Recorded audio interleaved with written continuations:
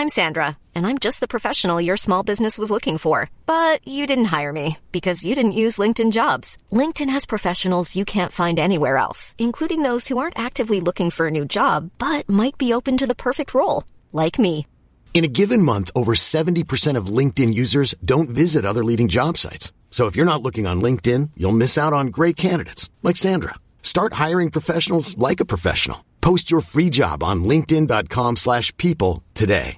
Cool fact, a crocodile can't stick out its tongue. Also, you can get health insurance for a month or just under a year in some states. United Healthcare short-term insurance plans, underwritten by Golden Rule Insurance Company, offer flexible, budget-friendly coverage for you. Learn more at uh1.com. Hi, this is Marion Bartoli. I'm Mats Wilander. This is Mary Carillo. I'm Stan Wawrinka. I'm Leighton Hewitt. I'm Andy Murray. This is Yannick Noah. Hi, this is Sarah from Philadelphia, and you're listening to the Tennis Podcast.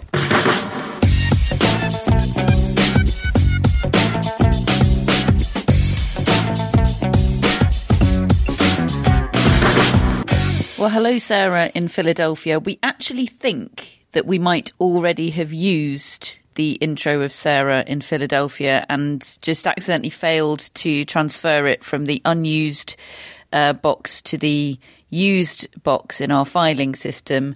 But we decided that it doesn't matter because her voice is so lovely. If we are using it for a second time, then it's just nice to hear from Sarah again, who probably could get quite a lot of work in the voiceover industry if she were ever so inclined. Yeah. Oh, that's brilliant. Great way to start episode 149 of 2020. Yes, we are one off the 150 mark that David has been aiming for pretty much ever since we recorded that emergency podcast, the two podcast day back at the Australian Open. One of them recorded in the company of Leslie Bowery in Garden Square. Oh, what a long time ago that feels. It's been a bumpy old time in the UK over the last couple of days. We're affected. I'm sure you're affected. Our thoughts are with you. It's going to be a bumpy time for a while, and we'll be doing podcasts throughout it, won't we, Matt? Yes. It's very nice to be talking to you both. We've somehow plunged to even lower depths. But I guess I'm looking forward today to inhabiting some alternate universes on this podcast. Yes, we're not just living in the past today. We're living in an alternate universe past, because today and Thursday we're bringing you Sliding Doors Tennis, which is kind of our very own concept, isn't it? Should we trademark this in some way? Can we patent it? Let's see if it's a success first, shall we? And then we'll get on to the patent lawyers. Wouldn't Gwyneth Paltrow have something to say about that? I don't think she owns the right to alternate timelines. Well, my favourite genre of fiction is counterfactual fiction. There's a book called Idlewild, which imagines a world in the 90s where neither JFK nor Marilyn Monroe died in the 60s, and it's sort of projecting into the future and imagining a world that is entirely different. And it's called what happened? Oh, I'm not going to spoiler it for you or the listeners. I highly recommend anyway. And it's called Idlewild because, of course, Idlewild, does anybody know this? Putting you on the spot here. No. This is a great little bit of trivia. Idlewild was the name of JFK Airport before it became JFK Airport. How big's the book? How long would it take me to read? I don't know how fast a reader you are, David, but I would call it a medium-sized book. Right. Yeah. I take a long time to read books. Okay. Yeah.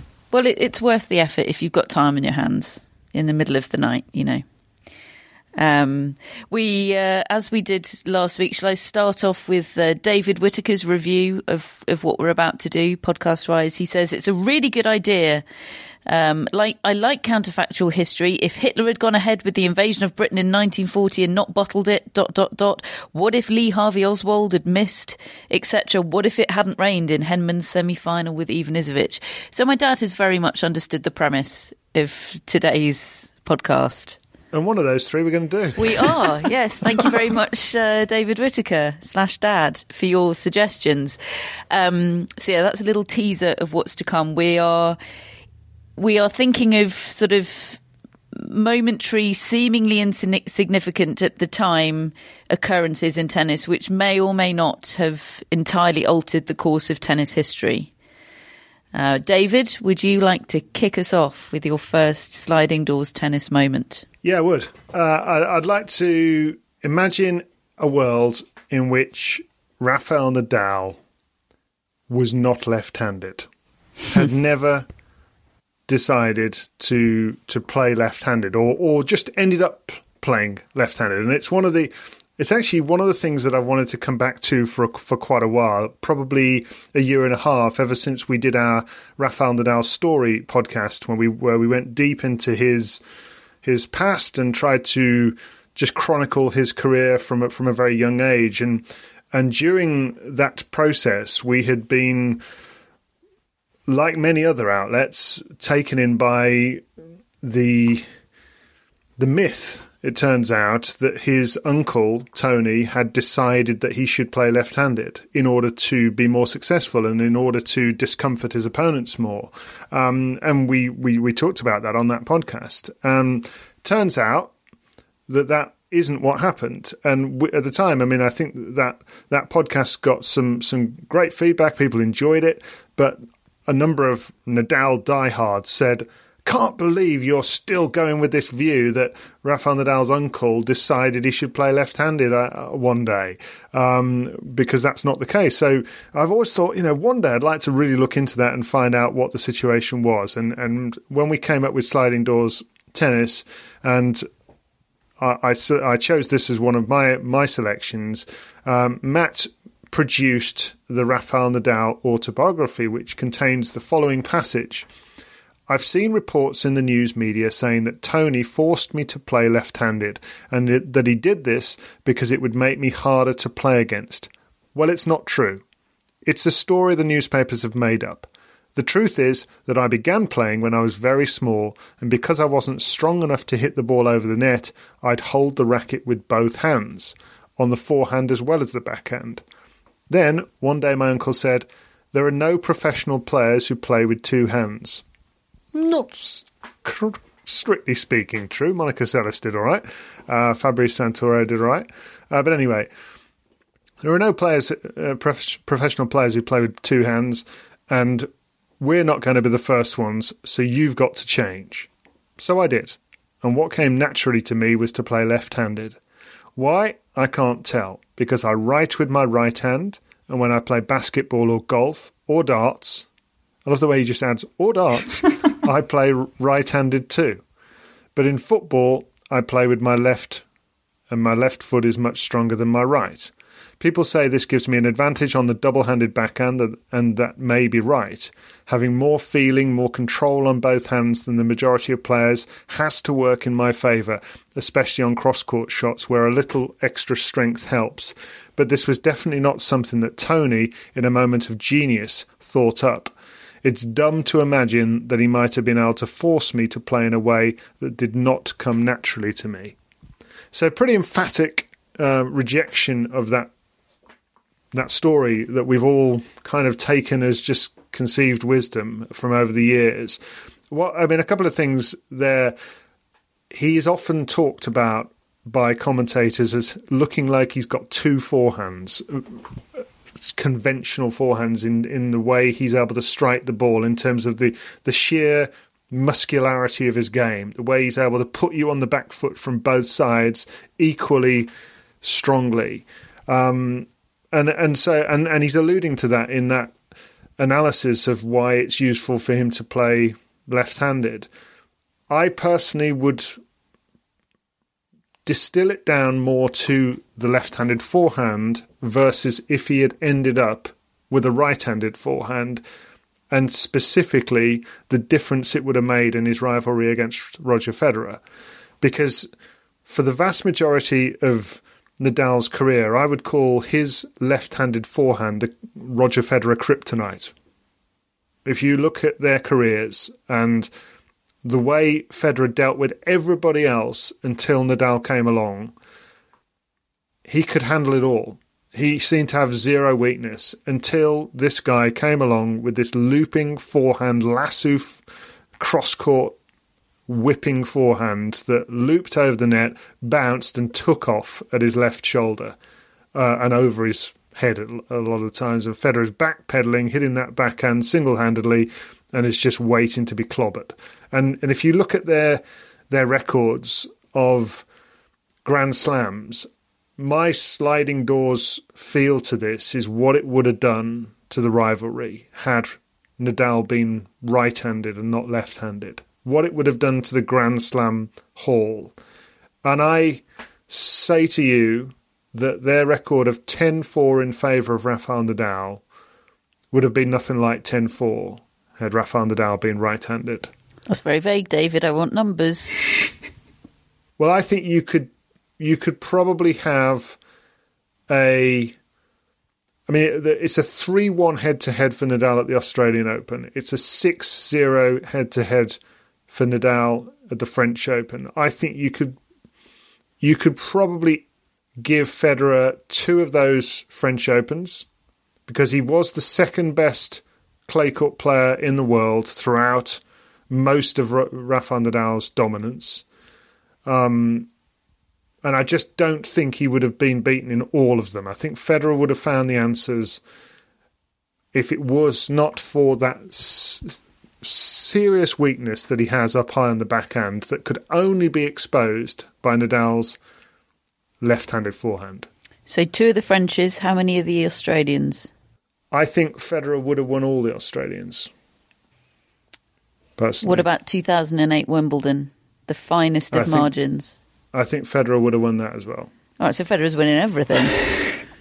Nadal is left with just a little handful of French Opens, a modest sort of 8 or something. Nadal is a brilliant player, but if you, in their head-to-head, if you just take away his left-handedness against Federer, that very specific detail, I don't think he hurts Federer in the way that he did for all those years. I feel like Matt really wants to disagree, and I'm here for it, Matt. Take it away. Well, what I was mainly thinking is that the Nadal fans are going to be coming for us again after this podcast, having made a correction from the thing that they had a problem with last time. We giveth and we taketh away. Nothing wrong with being left-handed and having a strength, is there? But I think, I certainly agree with the overall premise that Nadal's leftiness in the early stages of his rivalry with Federer was a very large contributing factor matchup-wise in terms of why Nadal dominated that head-to-head.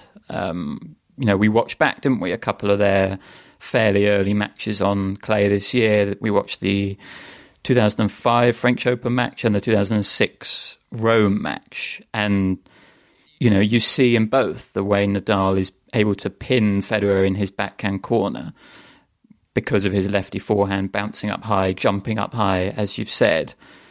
But I think it's doing Nadal, the tennis player, a slight disservice if you don't take into account the other things which made him a problem for Federer. And I think one of those was an ability to play his best tennis on the biggest points.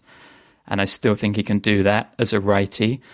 His ability to live physically with Federer was so strong, even when he was a teenager.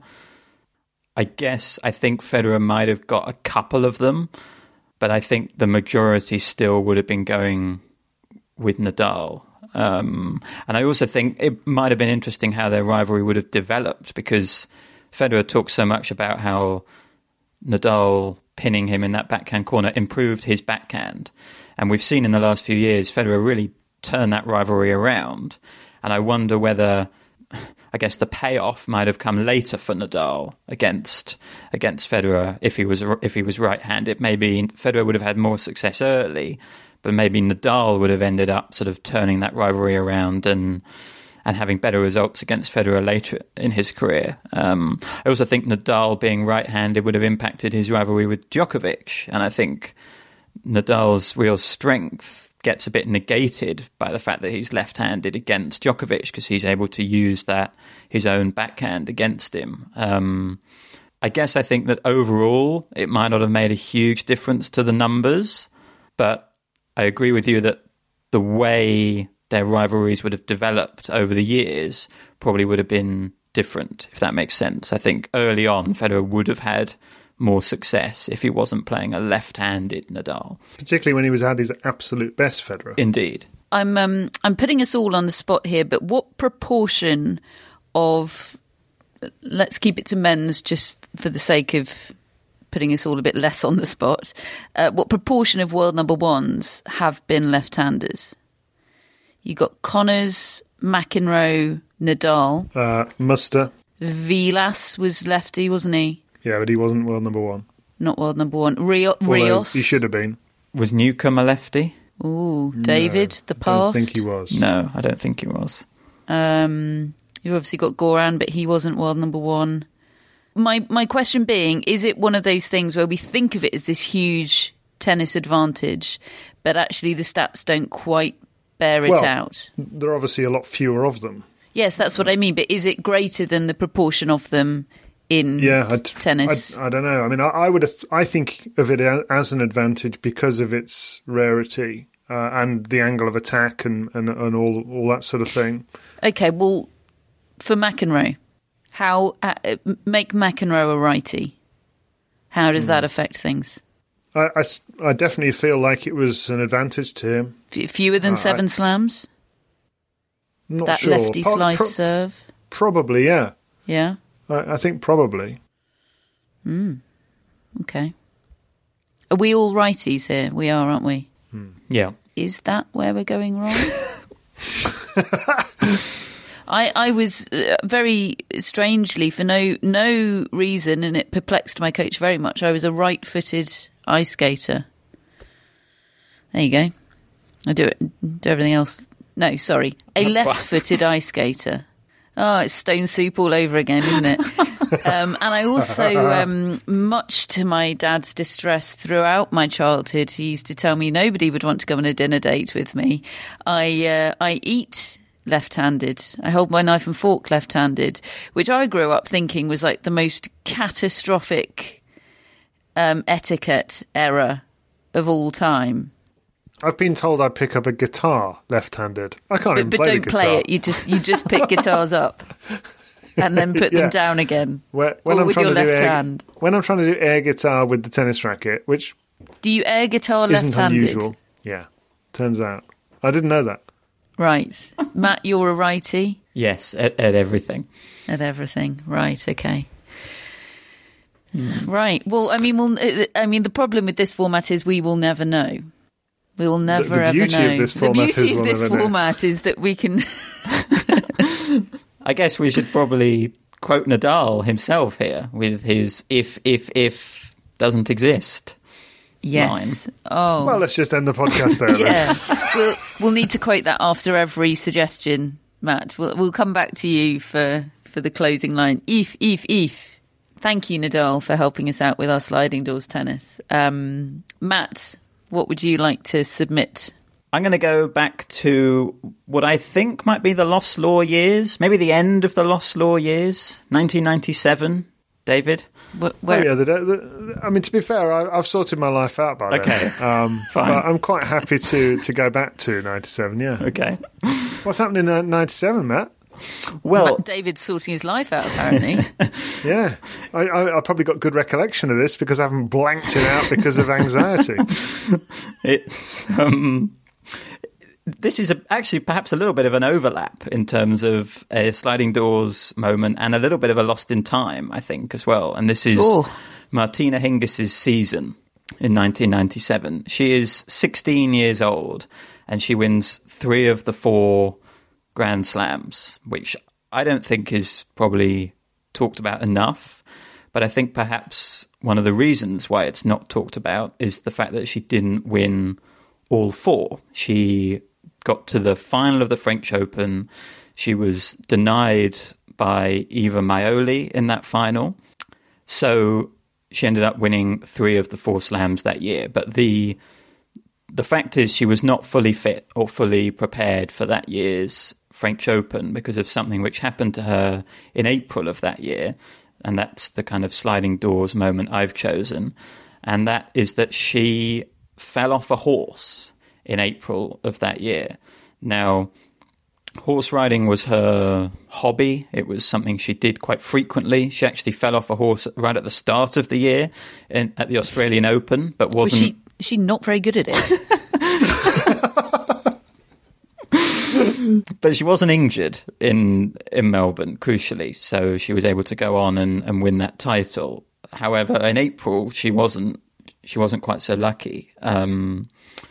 She was riding her friend's horse called Tina. Oh, this is great info. I mean, terrible horse name, but great info. Her own horse was called Montana. Tina. Yeah, that's more of a horsey name. Yeah. But her friend's horse was Tina. A horse like Stuart or something.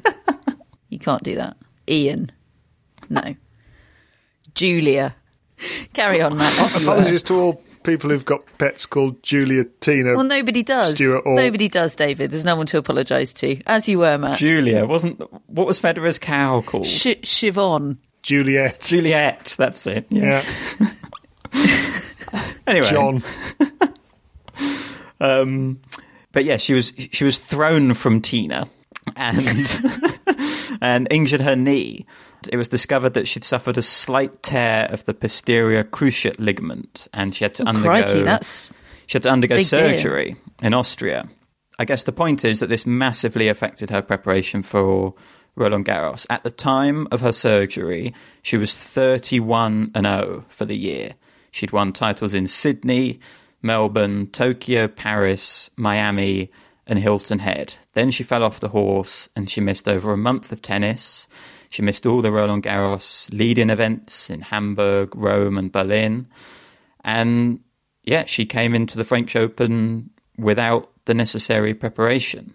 She still managed to reach the final, but even when you look at her run, you see that it's nowhere near as dominant as her other runs at the Slams that year. She was pushed to 3 sets in round 2 to Gloria Pizzicini. Oh, yeah, Gloria. Yeah, she was pushed to 3 sets in round 4 against Barbara Paulus. Yeah, I remember her.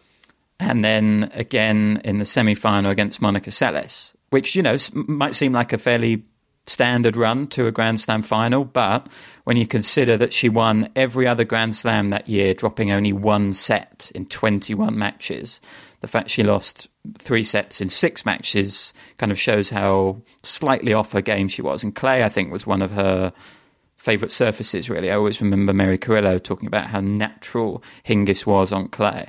And in the end, she gives a fairly flat performance in the final, loses to a player playing brilliantly, has to be said, 6-4, 6-2.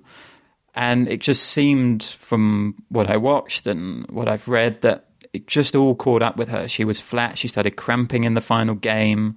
She did say that her left knee was slightly hindering her, a slight lack of mobility, perhaps. I saw an interview she did with Bud Collins after, in which she actually gave great credit to Maioli. I was kind of expecting her to, be a little bit Hingis about it, but she did say as well that she was kind of running on fumes, and one of her quotes afterwards was that it was a wonder I could even compete at this tournament.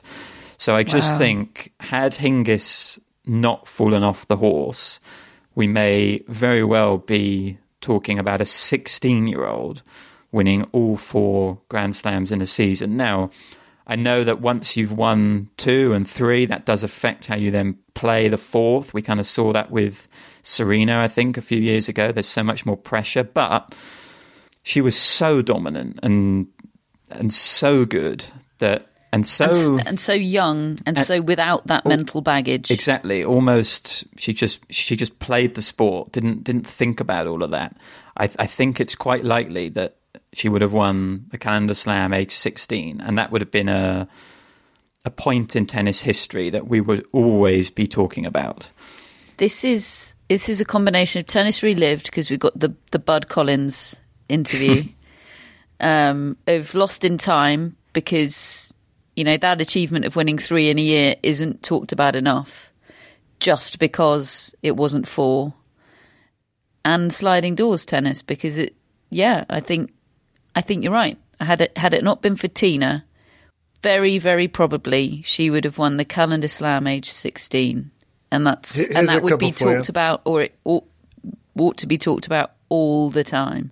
Is the Sliding Doors moment just that Tina caused the loss of the Calendar Slam, which absolutely would have put her in a stratosphere alongside Steffi Graf, basically nobody else, in terms of a season that we look back on and we talk about all the time? Or is it also what it might have done for the future? If you consider how little she won after that, relatively speaking, do you feel that it has affected the rest of her career? I've always thought with Hingis, the other Sliding Doors moment is that match we relived against Steffi Graf at Roland Garros. That damaging defeat she had from, what was it, setting a break up on Steffi Graf? 99. Yeah. And then, did she win another slam after that? I don't think she did. No. That to me has felt like the one where you can point to afterwards her not having the same success ever again. I think she still won 2 more slams after the 97 season, both in Australia, I think. But yeah, it's certainly a career which peaked so early on that I think there were probably lots of moments in Hingis's career where you could think, could she have done more? Could she have won more? I guess the thing is she would have absolutely known the risk she was taking by continuing to horse ride. I'm sure there were all sorts of people around her telling her not to do that, including insurance companies. She wouldn't have been insured to do that. I know tennis players can't go skiing or sailing quite a lot of the time. They can't do anything that's considered sort of high injury risk because they're not insured for it. So she would have absolutely been aware of that risk. I'm not saying that means, oh, well, you know, she deserved it or she doesn't deserve any sympathy or it's not worth us speculating about what might have been. But it's interesting, you know, that maybe that's the fearlessness of being 16. You think, oh, well, it won't happen to me. But Tina had other ideas. So just to conclude, I definitely feel like there's a strong chance that we could have had that as the legacy of her career, is that 1 year and it be talked about in a very different way. I am mindful that Eva Mailly may just have played the match of her life and taken that away from her regardless. But I think that there's a very strong possibility that it did rob Hingis of that memory and that moment. But I don't think it would have made a huge tangible difference to the rest of her career. I think the Williams sisters were coming. Davenport was coming. There were too many big hitters for her. And I also feel that Hingis lost motivation, lost desire, and I think it shook her when she started to lose a little bit because she was so good and so dominant. And I think it surprised her when she was unable to beat people anymore or beat them with the regularity. Because, I mean, that year, 97, I remember the tennis vividly. It was bewitching what she could do. And I thought she would go on and, yeah, I did think she would go on and dominate for years. Didn't see coming what happened in terms of the opposition and the way the opposition would affect her and her own interest levels. I think she had too many other interests, if you like. And that's not a criticism of her in order to be that ultra focused player, and a little bit like with Serena, she made comebacks. So her career did have longevity of its own. It just went in a completely different route. She wasn't able to just keep coming back and get back to the same level again. But it was kind of a burnout, I suppose. Hiring for your small business? If you're not looking for professionals on LinkedIn, you're looking in the wrong place. That's like looking for your car keys in a fish tank.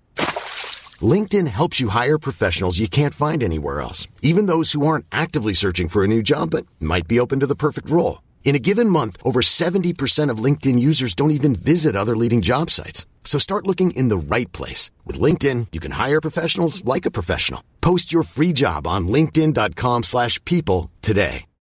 Millions of people have lost weight with personalized plans from Noom. Like Evan, who can't stand salads and still lost 50 pounds. Salads generally for most people are the easy button, right? For me, that wasn't an option. I never really was a salad guy. That's just not who I am. But Noom worked for me. Get your personalized plan today at Noom.com. Real Noom user compensated to provide their story. In 4 weeks, the typical Noom user can expect to lose 1 to 2 pounds per week. Individual results may vary. Hello, Tennis Podcast listeners. David here. Now, you might know that I love a bit of cooking, and I think I'm quite good at it. But if I'm honest, even I get fed up trying to work out what to do every night. That's where Home Chef comes in. Being able to put together a delicious meal without the long prep and the cook times, well, that's pretty cool. Home Chef provides fresh ingredients and chef-designed recipes conveniently delivered to your doorstep to simplify your cooking experience. They have over 30 options a week and serve a variety of dietary needs, so you don't have to worry about what to make ahead of time. Not only is it convenient, but it's economical too. Home Chef customers save an average of $86 per month on groceries. Now, for a limited time, Home Chef is offering Tennis Podcast listeners 18 free meals plus free dessert for life and, of course, free shipping on your very first box. Go to homechef.com/tennis. That's homechef.com/tennis for 18 free meals and free dessert for life. You heard it right. My first submission is probably, almost undoubtedly, the biggest and saddest sliding doors moment in tennis history, and that is the stabbing of Monica Seles by a deranged Steffi Graf fan in Hamburg in 1993. We touched upon it a bit, didn't we, with Elements of Tennis Relived in the summer, what might have been with Monica Seles.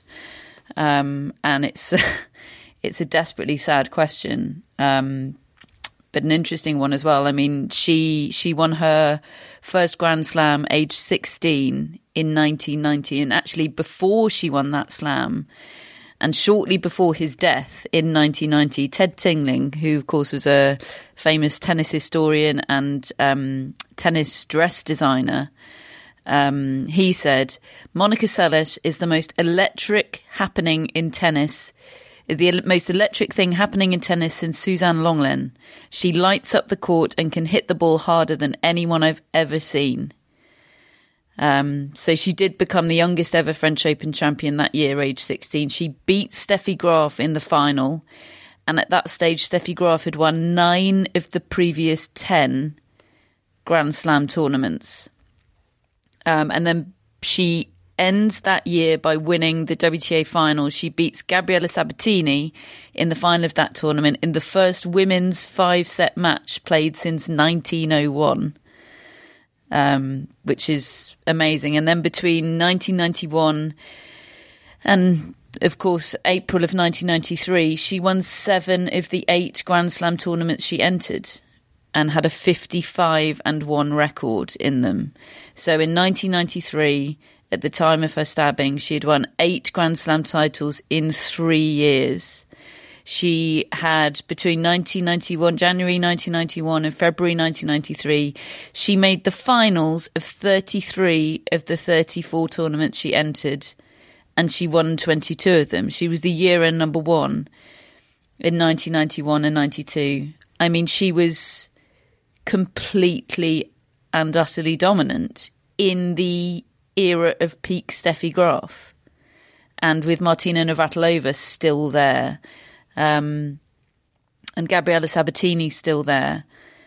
And I found some quotes from Martina Navratilova from Sports Illustrated a few years ago, where Navratilova said, "Mentally, she was just so tough. She was right up there with Chris Evert. You couldn't crack her.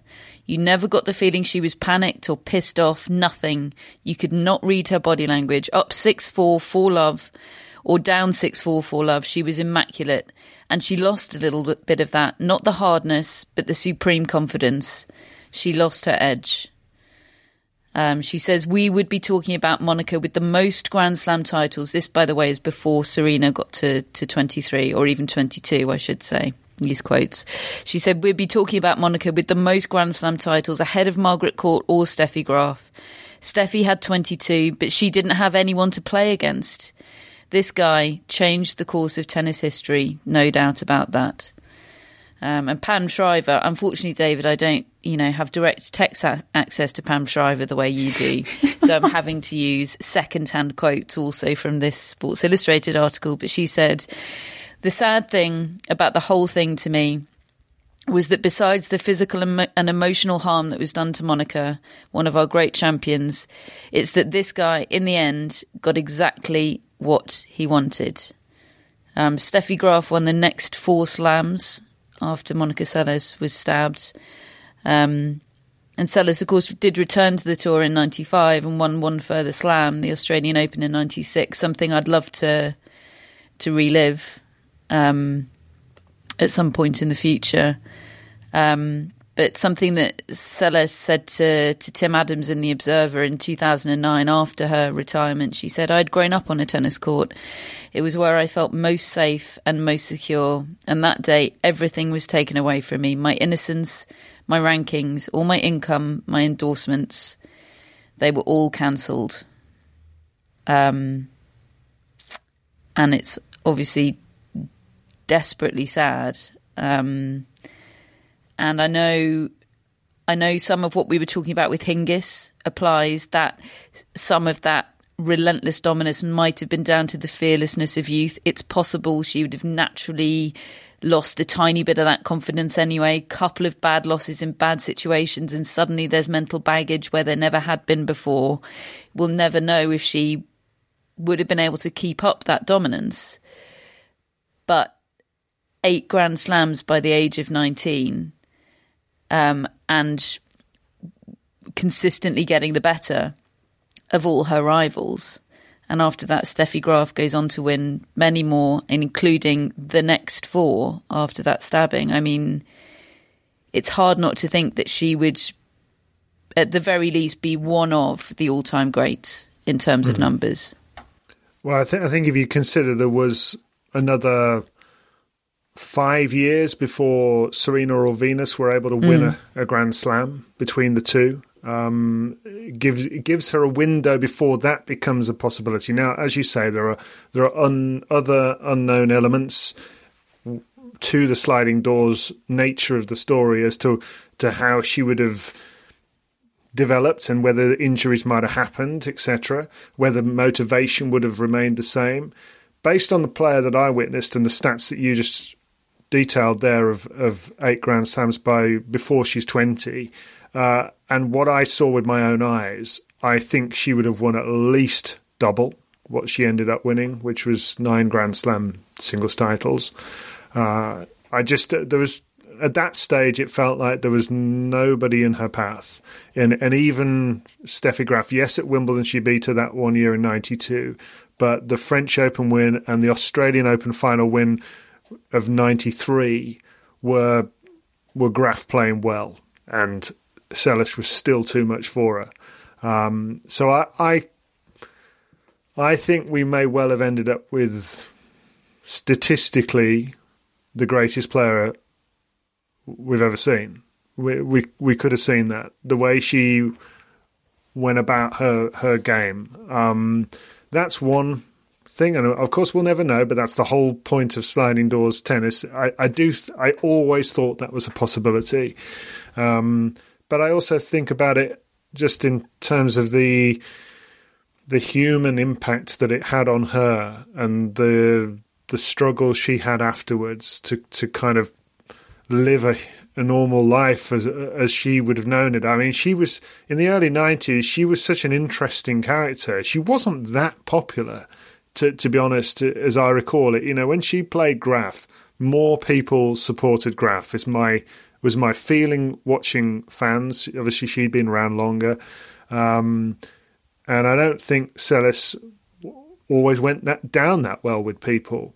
But she didn't seem to care. she just seemed to do her own thing. She was cool in her own way in that regard. And I just think she would have become a really interesting person as a sort of trajectory. It would have been fascinating to follow her story. As it turns out, I think she's been an inspiration in another way, in the way she's handled all this in more recent years. But my God, the damage that it did to her, it wasn't just the physical wounds that day, it was the mental damage. I mean, she couldn't play tennis for more than 2 years, psychologically. She couldn't do it. She couldn't go out there at all, even when the physical wounds had long since healed. And the damage that it did to her for the rest of her career, her issues with her own self-worth and weight and all those things, and then later in life anxiety, she would have led such a different life, I'm sure, and that's quite hard to take, but at the same time, I glory in her. If you ever get a chance to just watch matches of her in the early 90s, playing these players you mentioned, particularly the sort of the French Open and Wimbledon runs. Okay, she lost to Graf in that final, but have a watch of her playing against Martina Navratilova in the 1992 semis sometime at Wimbledon. It was just amazing. And a match she played against Martina Navratilova in the finals of Rome, I think in 1990, just before she went on to win her first slam at the French Open. So she's 16 at this stage. I think she beats her 1-2 or something. And Martina comes off the court and says, "I feel like I've been hit by a truck." And that was a 16-year-old. It's quite interesting looking back on the career of Nadal and talking about him having 2 forehands. She was like that. You didn't know which hand she played with from her ground strokes. They were just pistons, these shots, just coming at you. It's like a ball machine was just firing these balls at 1,000,000 miles an hour at you. And it never seemed to matter what spin you put on the ball to her, what trajectory, if it was a loop, if it was a slice, she would just hammer it at you. Amazing player. Can I ask about her rivalry with Graf? Because this has always fascinated me. I always think when this conversation comes up, inevitably a side of this is Steffi Graf wouldn't have 22 slams if Seles hadn't been stabbed. And I think that probably is, okay, you can't prove that it's true, but most people agree with that. But what I find interesting is the effect that Seles being there and not being there seemed to have on Graf. Because you've talked about how Seles was starting to get the better of the rivalry with Steffi Graf. I was looking at those numbers. When Seles was stabbed, the head-to-head was still 6-4 in Graf's favour. But Seles had won 4 of the last 7. So it was still quite even, but Seles was starting to win more of them. Of their last 4 at the Slams, Seles had won 2, the Australian Open and the French Open, and Graf had won on the faster surfaces, Wimbledon and the US Open. But what I find most interesting is that from that period, the start of Seles' dominance, from the start of 1990 to the 1993 Australian Open, Graf took 9 losses at Slams, but only 3 of them were actually against Seles. She lost to Novotná, she lost to Garrison, she lost to Sabatini, she lost to Sanchez Vicario twice, and she lost to Navratilova. So she was going through a little bit of a slump against the rest of the field, even taking out Seles. Then what happens to Seles happens, and Graf suddenly can beat everyone again, and she wins the next 4. So was it necessarily a big match-up problem that Graf had against Seles? Because when they met, it was still quite even. Or was it just Graf was going through a little bit of a slump during that period, perhaps because she had, for the first time, a proper rival? And then when that rival was out of the way, it kind of freed her up against the rest of the field. That's kind of the impression I've got, just literally looking at the numbers and reading about that period. I don't know whether that fits in with how you both think about it.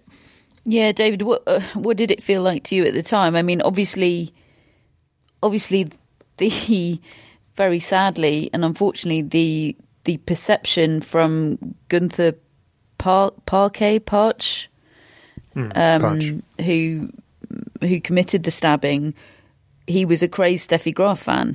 His intention was to take out the biggest obstacle to Steffi Graf being dominant. So obviously, whether in reality or not, in his mind, Monica Seles was a threat in that rivalry. How did it feel like to you at the time, Dave? Because I agree with you, Matt. When I looked at just on paper, the statistics of that rivalry, it wasn't quite the narrative, the arc that I was expecting to see. I was expecting to see, Graf getting the better of her at the beginning, then a period of it being quite even, and this gradual sort of Seles taking over type curve. And it isn't quite as simple as that. I was a Steffi Graf fan at the time, before I was working in tennis. So when we went into those matches, I was hoping Graf would win. It felt, by the time they'd got to 92, it felt like Seles was just the superior player. And that when they played each other, it was like being a Roger Federer fan when your man plays Nadal. And you feel like, oh no, my player, doesn't really matter what they do, can't seem to get the better of this one. Now, you may well look at the 6-2, 6-1 scoreline of that Wimbledon final and think, well, Graf hammered her there. But I just don't feel that is properly representative of the rivalry. The Graf had been dominant on clay. She'd won the 87 and 88 French Opens, and yet she lost out to Seles whilst playing brilliantly in the final, still lost.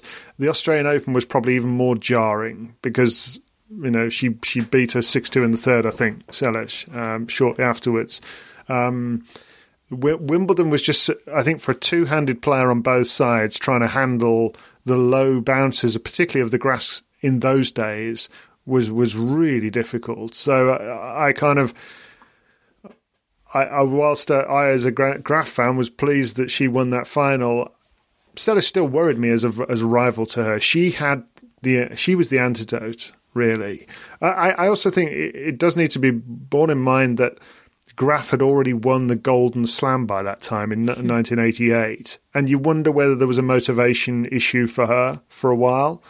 Just to keep on regenerating and doing this. But I think that Seles rattled her. She was the only player that she played that when Graf was at her very best would still lose to. That's how it felt at the time. Gosh. I mean, it's a desperately sad... I keep making things sad, don't I? I keep doing really sad submissions for my suggestions about. We've got happier ones. Has Matt got a jolly one to end part one on? Except we've got news. We have to do news. Oh, right. Okay, what we got? So should we save our happy ones? Should we do a little tease about what's to come in Sliding Doors Tennis on Thursday? Yeah. I think I've already teased my Henman Rain. Yes, we've already teased that. We've got quite a lot of Federer-related material coming your way from Matt. Match points that could have been tweeners on match points. Volleys missed, that sort of vibe, and the sad Del Potro one. Oh, okay. Oh no! Yeah, reel those listeners in, Matt. But yes, I think we should probably devote the remainder of this podcast. I probably should have done this at the beginning, but I was very carried away with the past, David. So we're going chronologically. We'll bring you right up to date now. Bring you right up to date now with tennis news, because we have a WTA calendar for the start of the 2020 season. We have confirmed men's and women's tennis for 2021. This is how the calendar looks from the 5th of January. We've got a WTA 500 event. Of course, they've rebranded the levels of the tournament. So WTA 500 from the 5th of January in Abu Dhabi. Then there is Australian Open qualifying from the 10th of January in Dubai. Then, like with the men's, from the 1st of February, we have Melbourne 1 and Melbourne 2 happening simultaneously. And then from the 8th of February, of course, it's the Australian Open. And after that, we don't know. I'm sure talks, etc., are ongoing. So we have a Middle Eastern swing and then we have a whole lot of Melbourne. Same as we were talking about last week. I think they've all done a good job. They've done a clever job to work out a way to have a preview event and a qualifying, and then the quarantine, and then another tournament, and then the slam. I think they've done a really good job, actually, the tours, of figuring out some sort of solution here. Still, I do sort of think now, now that we've had what we've had happen here of Tier 4, for instance, players getting to Dubai and Doha from the UK and stuff like that. I haven't really considered all those elements. That still feels like there are various barriers to any of this stuff happening. Certainly for Brits. I mean, we're being banned from most countries, aren't we? I mean, ports are being shut down. Even trade routes are being closed down from this country at the moment. It's great being here, isn't it? The walls are closing in. They really are. We're going to run out of food soon. Okay. And then Brexit. What a treat of a time. Podcast carrying on there, folks. It's all we've got is the rock that we're clinging to. I found out that Melbourne 1, certainly on the ATP side, is being advertised as Melbourne 1 / Adelaide, because it's the one that is been moved from Adelaide. That's how they're distinguishing between them, other than the 1 and 2, in terms of kind of geeky point stuff. That is quite interesting in terms of what event you enter. And a sponsor that's relevant. Oh, yeah. God, we're going to have to call them both different tournaments. We're going to have to call one of them like the What's It Bank Open, brought to you by What's It Phone. And then we're going to have to call the other one Different Bank, Different Phone Open. At least Adelaide's not going to have any exclamation marks. Isn't it? I hope so. Yeah, they're lacking an exclamation mark. I mean, come on, they're not even having any punctuation. It's just like Adelaide, mate. I think if there's anything we need during this pandemic, it's exclamation marks at the end of things. But anyway, tennis is going to happen, and that's great. In typical, sorry, Matt, crack on. I was going to say we've had the first little drip feeding of rumours about practice partners. Oh, yes. Well, hang on. Shall I? Well, I'll just bring you news of the fact that in typical Australian Open fashion, they're being very bullish about who's going to go, who's going to play there. Craig Tiley said every player, including Roger, has made a commitment to travel to the Australian Open. We've not got quotes from Roger Federer, have we? The last quotes we got from him are what we just discussed last week, saying it's a race against time for him to be fit. But Craig Tiley said every player, including Roger, has made a commitment to travel to Melbourne to play. We have been in touch with him and his team, and it's been 3 days now. He's hit for the first time in Dubai. He's in his normal pre-season training routine. It's like he's Federer PR. He did say that February 8th was a more suitable date for him in terms of preparing for the Australian Open, but a lot will depend on how he responds to his surgery in the next 2 to 3 weeks of training. No specific mention of Serena. I'd be very interested to know what her thoughts are at the moment. In terms of restrictions and quarantine plans in place, Craig Tiley has said if there are any breaches of quarantine, the player will be immediately removed from the country as well as being fined. And I believe the restrictions are that the players are in quarantine hotels. They are allowed 5 hours of the day, not a minute more, outside their hotel rooms, and that's sliced up as 2 hours for training with a designated practice partner. More news of that in a moment. 2 hours of gym time, and then an hour of is allowed for transit time, and very specific shuttles will be laid on for players. They're only allowed to eat in the vicinity of their training buddy and their team. And we are starting, as you said, Matt, to get news of tennis training buddies. Yes, I'm so in on this concept. It's great. We've heard Nadal and Sinner is apparently a first week pairing, and then they're going to join up, apparently, with Schwartzman and Wawrinka, who are also a first week pairings. And in the second week, you're able to become a 4. Oh, right. Right.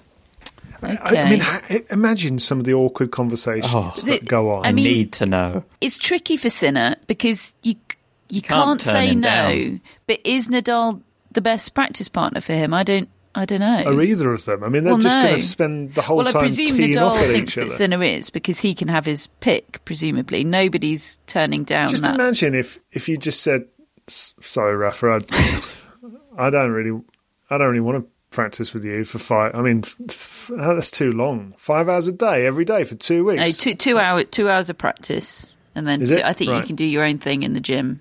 I mean, it could be awkward though, couldn't it? Imagine that when you get jilted.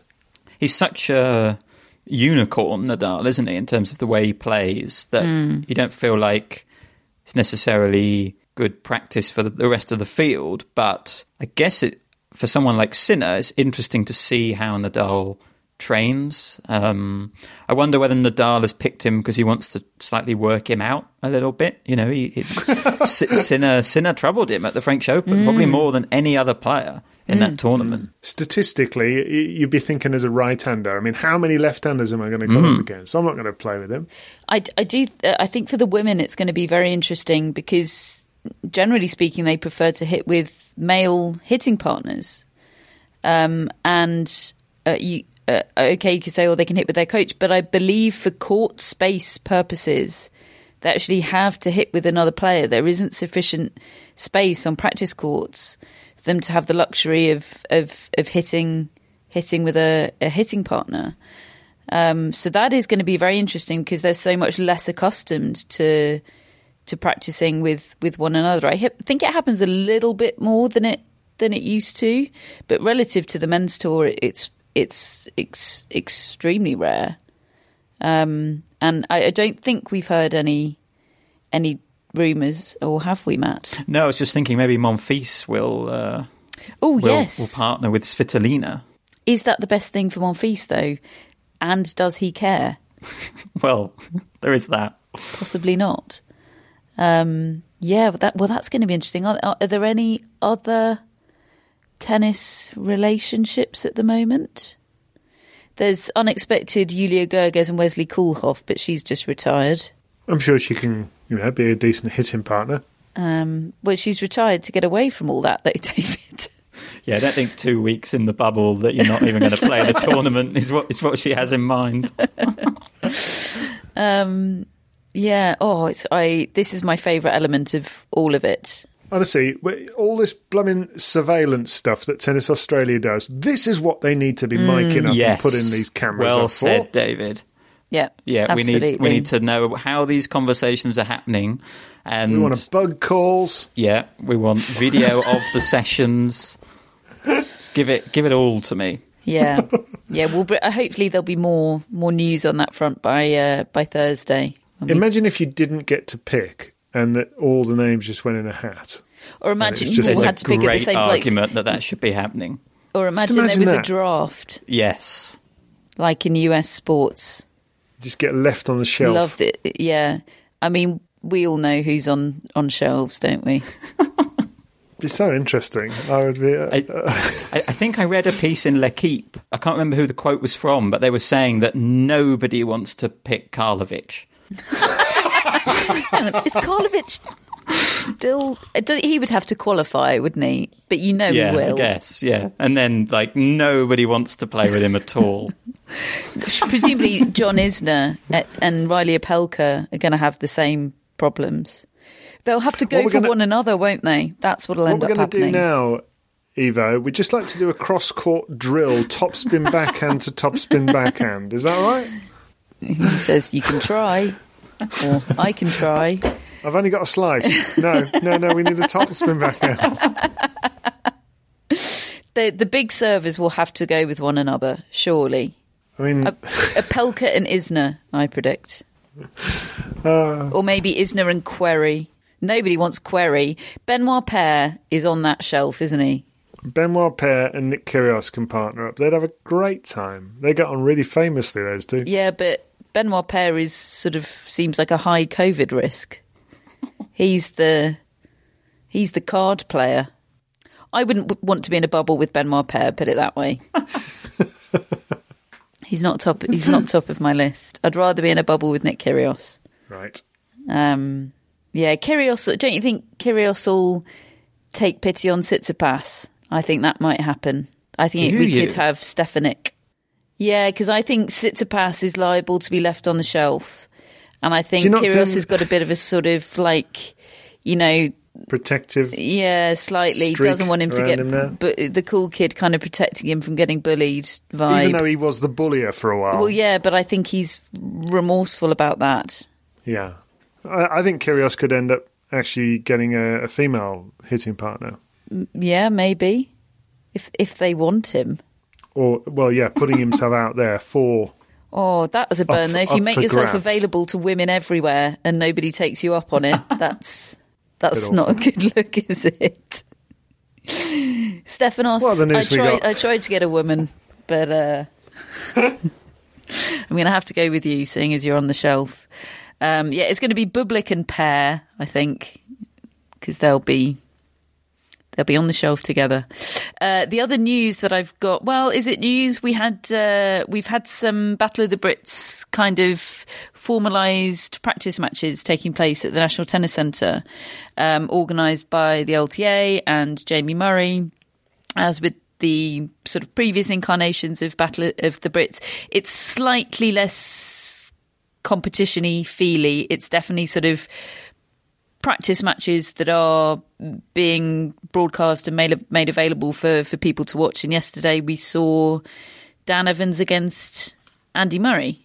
Yeah, I would actually say it had almost a feel of Dominic Thiem against Rafael Nadal on the Margaret Court Arena in Australia. It had got all the looks of a match, but it was effectively a practice match. But my word, were they going at it? I mean, the first set was 7-6, and it was an hour and 24 minutes, and it was really good competition. They were rusty, obviously, but I felt there were real signs of encouragement from Murray there. I've often been struck by how stiff he looks out on court and in recent months, and certainly he felt like that early on in this match, but that left him as the set wore on, and he looked looser, and he looked like he was running full pelt at balls and trying to hit the ball harder, and I thought it was really encouraging for him.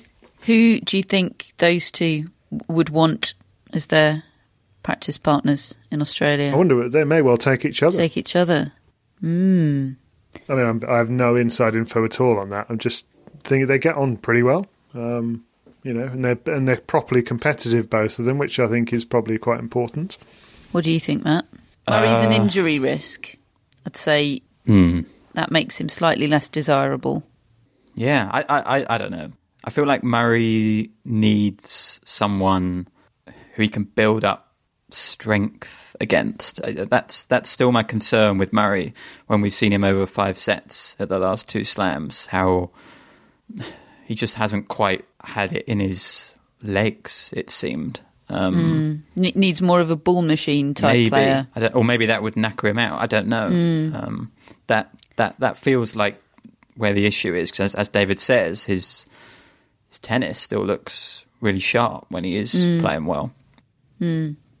Oh, it's certainly good to see them going full throttle at one another.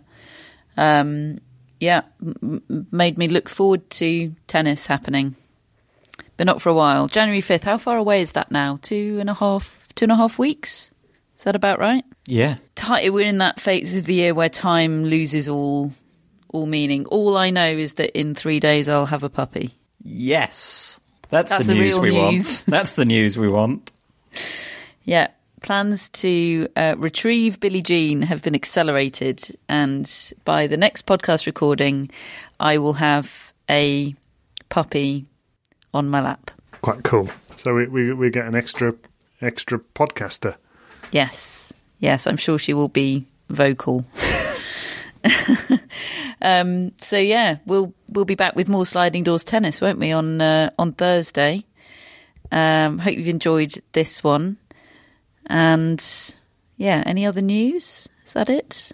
No, I thought you were looking at me like there was other news. No, I misinterpreted your facial expressions, David. What I have got is a couple of obituaries that I just wanted to mention. Oh, yes. Because over the past couple of weeks, tennis has lost a couple of quite significant figures, one of which was Gordon Forbes, who was the author of A Handful of Summers and a couple of other books about his life in tennis in the 50s and 60s. He's died at the age of 86, and there's a really good obituary written on the ATP Tour website by Richard Evans, who's one of the longest-standing members of the tennis media and who you may remember contributed to our Althea Gibson and Arthur Ashe podcasts recently.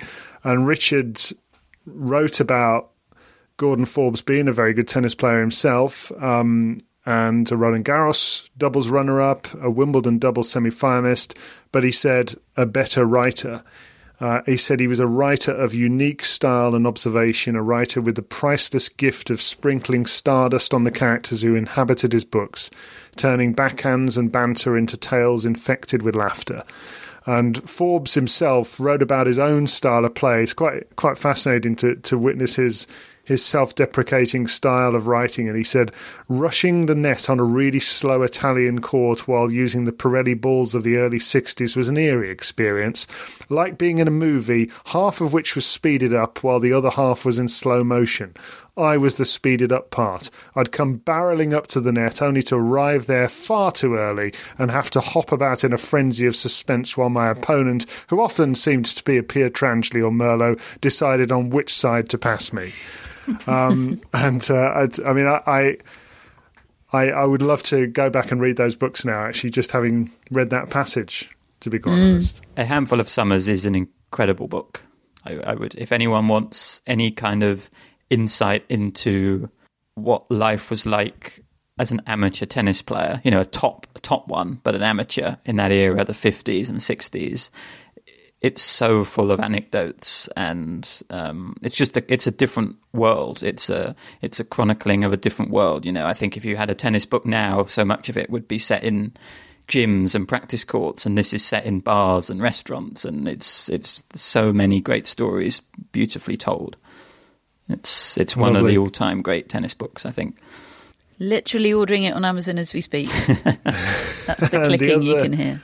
The other person I wanted to mention was Dennis Ralston, who was a runner-up at Wimbledon in singles in 1966 and a 5-time doubles Grand Slam champion. He's died at the age of 78. As well as being a very good tennis player, he was highly regarded as a coach. I always remember this from my earlier years of following tennis, and Chris Evert played rich tribute to him on Twitter. She was coached by him for 6 years and wrote very fondly about him, as did Gabriella Sabatini, who was also coached by Dennis Ralston. Our thoughts are with the family and friends of both of them, and very sad news that both of them have passed in the past couple of weeks. Absolutely, well said. Another sad note to end on. We just can't help ourselves. But we hope you're enjoying the podcasts. And we're thinking of everybody that's struggling. We're grateful, so grateful to be funded for next year, so that we know we'll be able to keep bringing you these podcasts come what may. And we'll be back with another one on Thursday, puppy in tow, and we can't wait. So thank you, and we'll speak to you then.